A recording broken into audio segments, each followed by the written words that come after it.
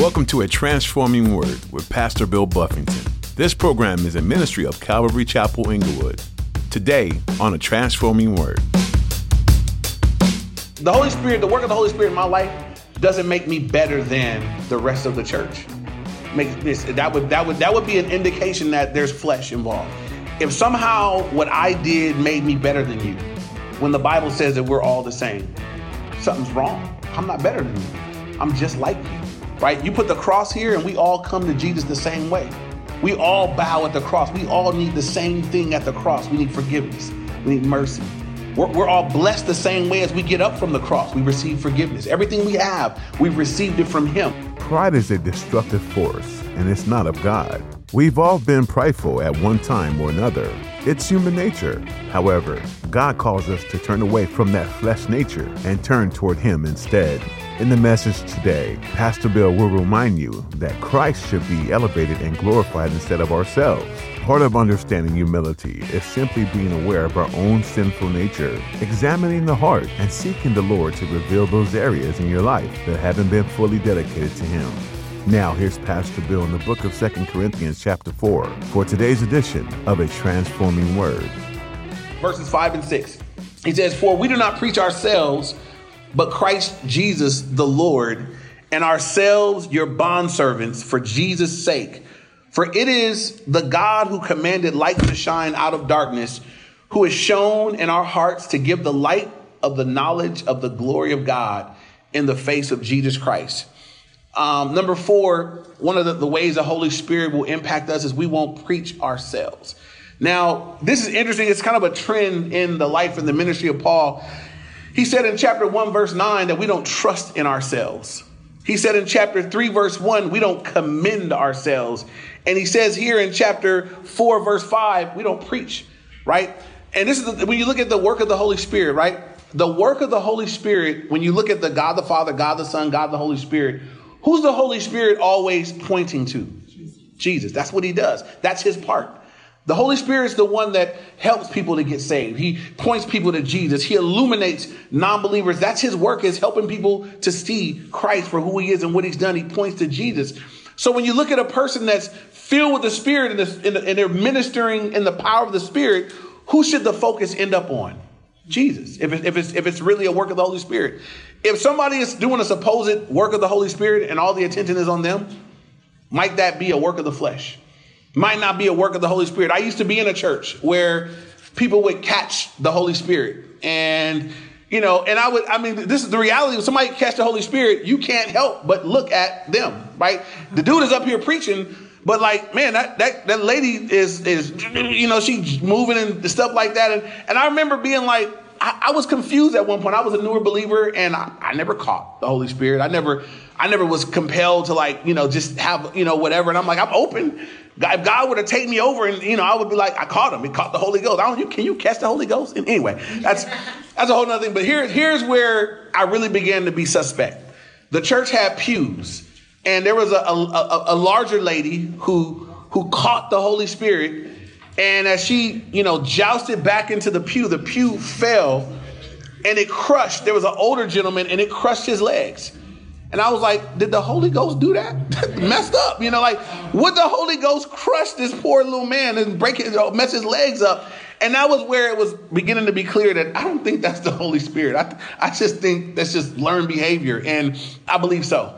A real work of the Holy Spirit will draw attention to Jesus, will point people to the Lord. And so Paul says, look, we don't preach ourselves because it's not about us. It's about Him. I want to hook people up with Him. I want to elevate and highlight Jesus, who can save you, who can comfort you, who can empower you, who can minister, who can do everything that you need is wrapped up in Him. That's who I want to point to. And so he says, we don't preach ourselves.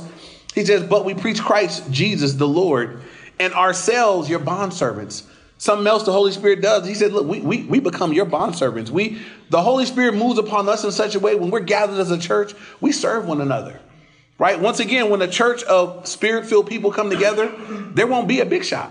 There won't be anybody that's a big deal. Jesus will be the big deal. We'll be serving one another. Our service might be that we serve you through how we use our gifts.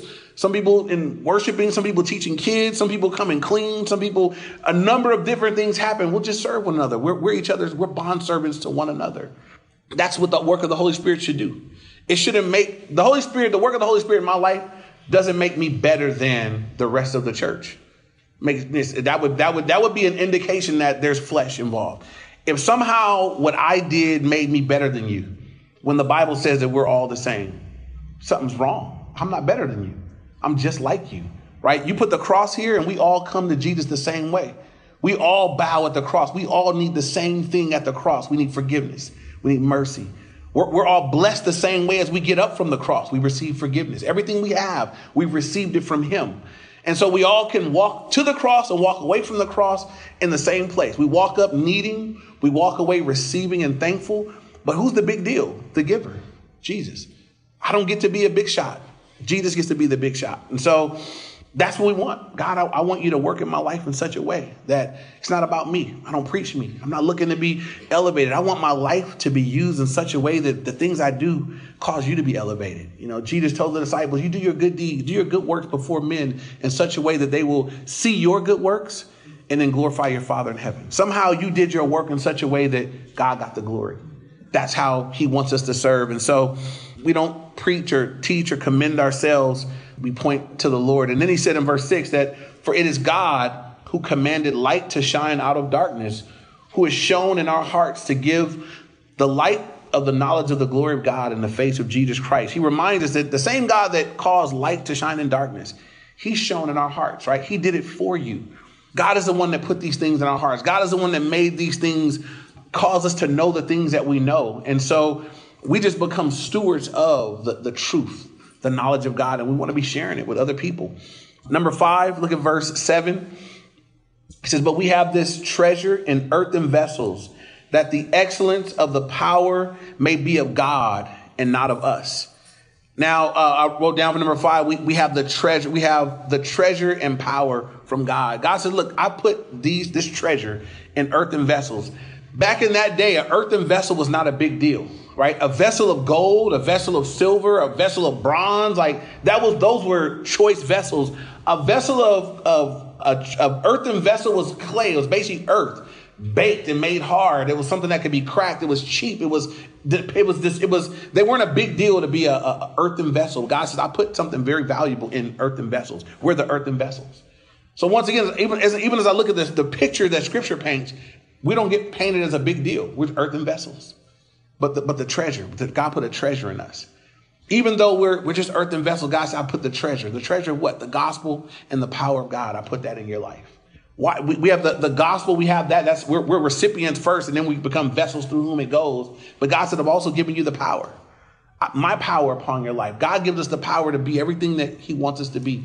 He gives us the power to live the gospel. He gives us the power to share the gospel. God said, I put my power in earthen vessels. And this is important to know, right? Sometimes you talk to a Christian, they're like, yeah, I can't.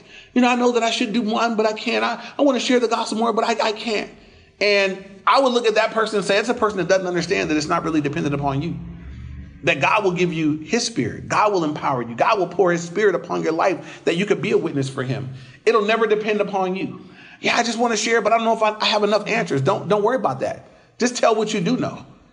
I look at the guy that led me to Christ, and I tell you, I always share this. He couldn't answer none of my Bible questions.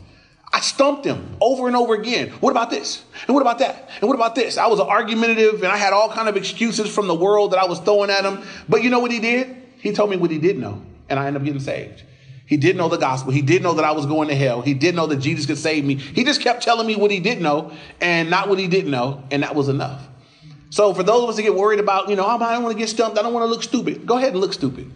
Go ahead and don't have an answer. If you're saved, you at least know how you got there. You can tell them that much. I'm going to tell you that much.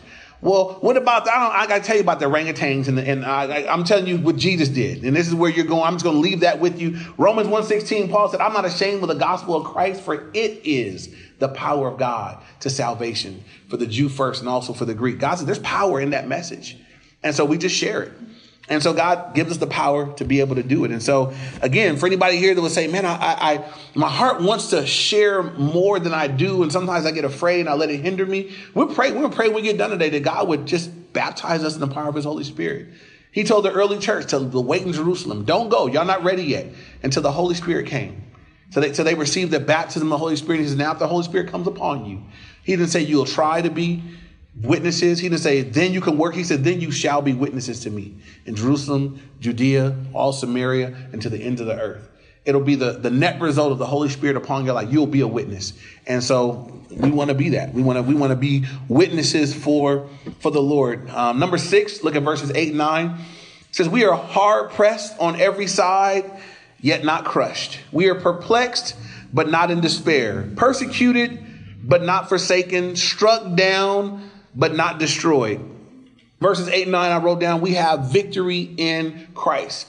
And I want you to listen to this. Paul is speaking these things, and Paul uniquely had the ability. Paul could say these things. He could testify that he lived this kind of life. But Paul says, look, man, we're hard pressed on every side. That's from front and back, left and right, top and bottom, hard pressed all the way around. He says, but we're not crushed. And I want you to consider that one of the works of the Holy Spirit in the life of the believer is to give us a victorious perspective. That even though we're going through difficult things, we'll have a perspective that's beyond what we can see. Right? Paul says, on every side, I'm crushed, pressed, smashed. But he says, but I'm not crushed. It's not over yet. Sometimes I think it's the worst witness for there to be believers that I say like they look like Eeyore. For everybody knows that. Just when you see a believer that's just, whoa, just trying to serve God, it's so hard, that's so unattractive. That's ugly. Like, who wants that? Who would ever look at that and say, I want to go to church with you. I want to be sad too, I want to feel smashed and ruined too. But it's a matter of perspective. You can have two people go through the same thing, and this person is handling it different because they got a perspective on life that this person maybe doesn't have. So one of the things the Holy Spirit will do is give us a perspective, a victorious perspective. Something terrible happens. You know what? But all things work together for the good of the love of God. I'm just waiting for it to turn out for good. I'm good. God's still, on the throne. It's a perspective that the believer can have. Paul had it. And you want to consider that. When things go wrong, you get woe is me? You start kicking can, or do you have a divine perspective? Does the Holy Spirit give you that? Because that's what he gives us. He'll give us a divine perspective. We'll look and say, you know what? Somehow, some way, God's in charge. God's on the throne. This passed by his throne. God's not surprised. Caught me by surprise, but he got this. And you'll be okay. He says, hey, we're hard pressed on every side, but we're not crushed. We're perplexed, but we're not in despair. We are persecuted, but we're not forsaken. Paul was persecuted. Paul went through persecution, treated bad, all these different things. I want to read you a list of some of what Paul went through. If you're writing notes, write down 2 Corinthians chapter 11. I'm going to start at verse 23, and we're going to go down to verse 28. 2 Corinthians 11, 23 to 28 says this. Paul said, are they ministers of Christ? He said, I speak as a fool. I am more. In labors, more abundant. In stripes, that was being whipped on the back. He said, above measure. In prisons, more frequently. Paul was in and out of prison for preaching the gospel. And he would take that downtime to write letters to other churches. He says, in prisons, more often, or more frequently. In deaths, often. Anybody here died for the Lord, got resuscitated and brought back? He said, from the Jews, 5 times I received 40 stripes minus 1. 3 times I was beaten with rods. Once I was stoned. 3 times I was shipwrecked. A night and a day I have been in the deep, that's in the sea. In journeys often, in perils of waters, in perils of robbers, in perils of my own countrymen, in perils of the Gentiles, in perils in the city, in perils in the wilderness, in perils in the sea, in perils among false brethren, in weariness and toil, in sleeplessness often, in hunger and thirst, in fastings often, in cold and nakedness. Anybody been cold and naked for God? I read out just like, man, he was cold, and then they took his clothes. And some people believe that may have been one of his stays in prison, that way. He says, besides the other things, what comes upon me daily, my deep concern for all the churches. If you was going through all this, would you still be thinking about the church? Paul said, look, I'm going through all of this and all that's happening. And I just got this deep concern for how the churches are doing. That's how come every time he paused or was in prison, you see him writing letters of encouragement and sending people to go and, curry the letters back and forth for him. And so I read what Paul went through and it's like, how did he keep such a perspective? How come he was so upbeat? How come Paul didn't quit? How come Paul didn't say, that's it? I got my own people turning against me. He had people from the churches that didn't want him at times. Paul had, how come Paul didn't say, God, I was faithful to you. I preached the gospel. You let me be in jail again. I quit. You let them stone me. He never did that. Never did that. You know what he did? Because he had an eternal perspective. Paul said, there's a reward attached to this. That I'm looking forward to things that are to come. Paul had a perspective that was divine. It was from the Lord. I believe it was a work of the Holy Spirit in his life. Do you have that perspective when you go through? Because I read Paul's list. I've been often told, or I've even told people, if you think you're going through it, go read that list.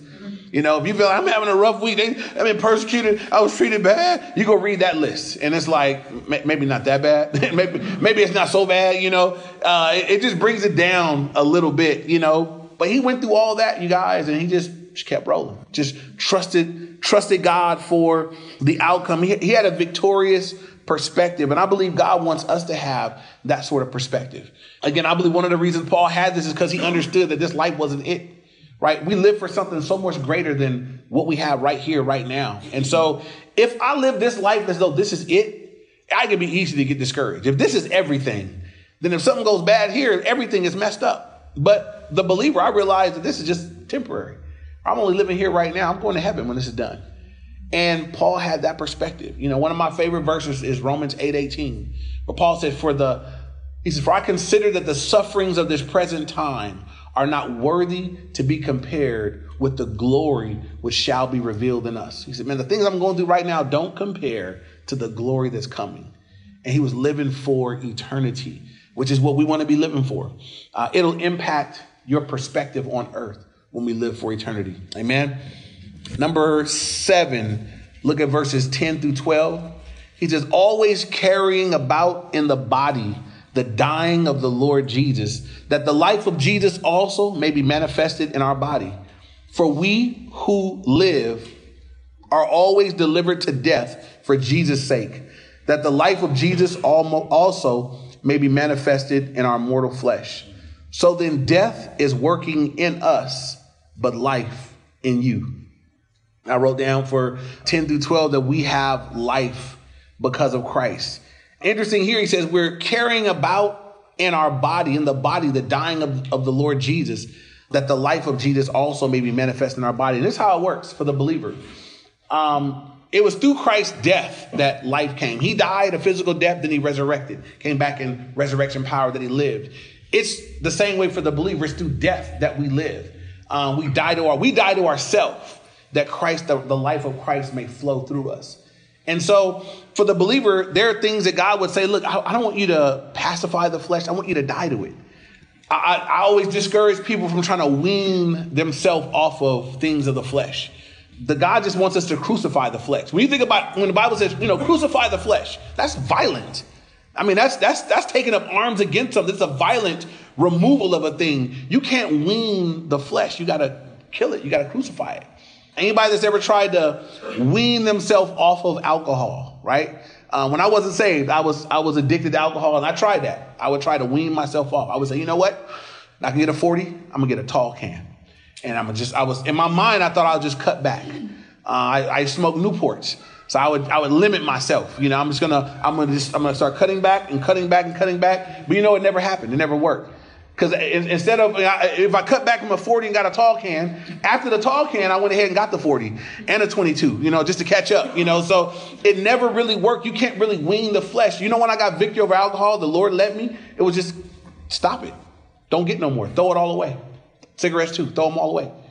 And it was radical and it was difficult, but it was effective. It just got cut off. And there was a season, right up front when you first do that, your flesh throws a fit. Your flesh like, give me what I want. My flesh, I couldn't go to the liquor store and buy gum. And this may sound weird. Anybody that's been addicted before knows. I would drive by a liquor store and my heart would beat. Like I could feel my heart would be like, I was a physiological, my body was saying, go get one. I used to drive by and see the crooked eye. That was my beer. And I would see the crooked eye for a St. Eye, and it would have a physiological, like my body would react. But over time, that would die away. As you crucify the flesh, when it dies, it's dead. And now for me, I don't play with it. I don't touch it. But I realized that, man, God, you gave me victory. But it never worked to wean myself off. It was something that God just needed to die to it. Crucify it. It's going to be violent. It's going to be difficult, but it will be effective. The way that we live, the way we get life comes through death. And there may be in your life, there may be things that God will say today, man, crucify that. Hang that thing on the cross today. Let it die today. Let it die. Let it die so that Christ can begin to live his life through you, because many of the things that God will cause you to put to death, as they get put to death, you'll find that there are aspects of the life of Christ that begin to flow through. God will put this thing to death so he can live through you more fully over here. God will put some carnal relationship to death so he can bring you into something that's right for him. Some of us are using the best of our ability and service and time for things that God said, when that thing dies, you'll find out there's something that I wanted to do. I gave you those gifts. I gave you those abilities. And when you stop using it that way, you'll find that there was something I wanted to do with that was going to glorify me. That life will come many times through a death. Spiritual life comes through death, but also the life of Christ. If God says, I want to fill you and move through your life, then let whatever's in its way, let it die. Crucify it. Go in and put it to death. You don't have to wait for it to die an old death. You go ahead and stick it on the cross today. You crucify it. You put it to death. Amen. All right, moving on. Look at verses 13 through 14. This is number 8. 13 to 14 says, and since we have the same spirit of faith, according to what is written, I believe and therefore I spoke. We also believe and therefore speak, knowing that he who raised up the Lord Jesus will also raise us up with Jesus and present us with you. In verse 13, he says, I believe and therefore I spoke. This is a quotation from Psalm 116, verse 10. And it's interesting here because the way the Holy Spirit moves in our lives is I believe and therefore I spoke. My belief didn't just sit with me. I've heard people say that, I have a personal relationship with Jesus Christ. And I'm not knocking that, but I'll knock the way some people use it. Some people say, well, my relationship with God is just personal, just between me and God.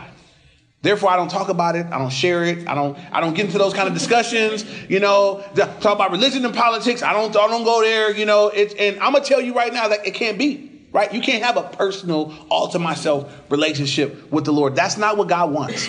Are you married people?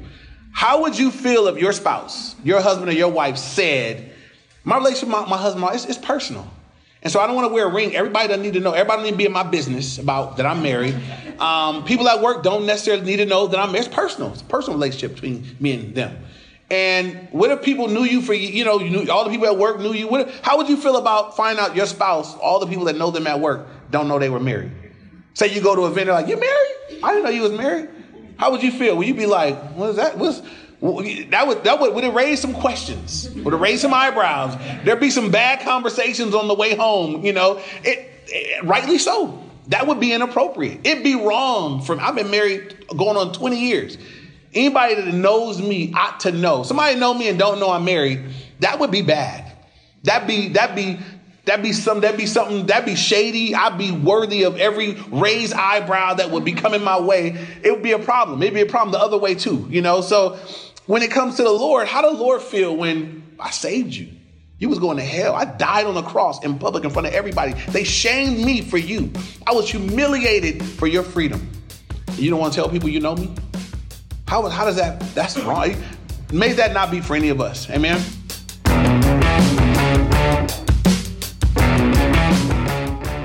Thanks for joining us here on the Transforming Word. Pastor Bill Buffington has been teaching through the book of 2 Corinthians. This letter was written by Paul to the Corinthians sometime after he had lived in Corinth.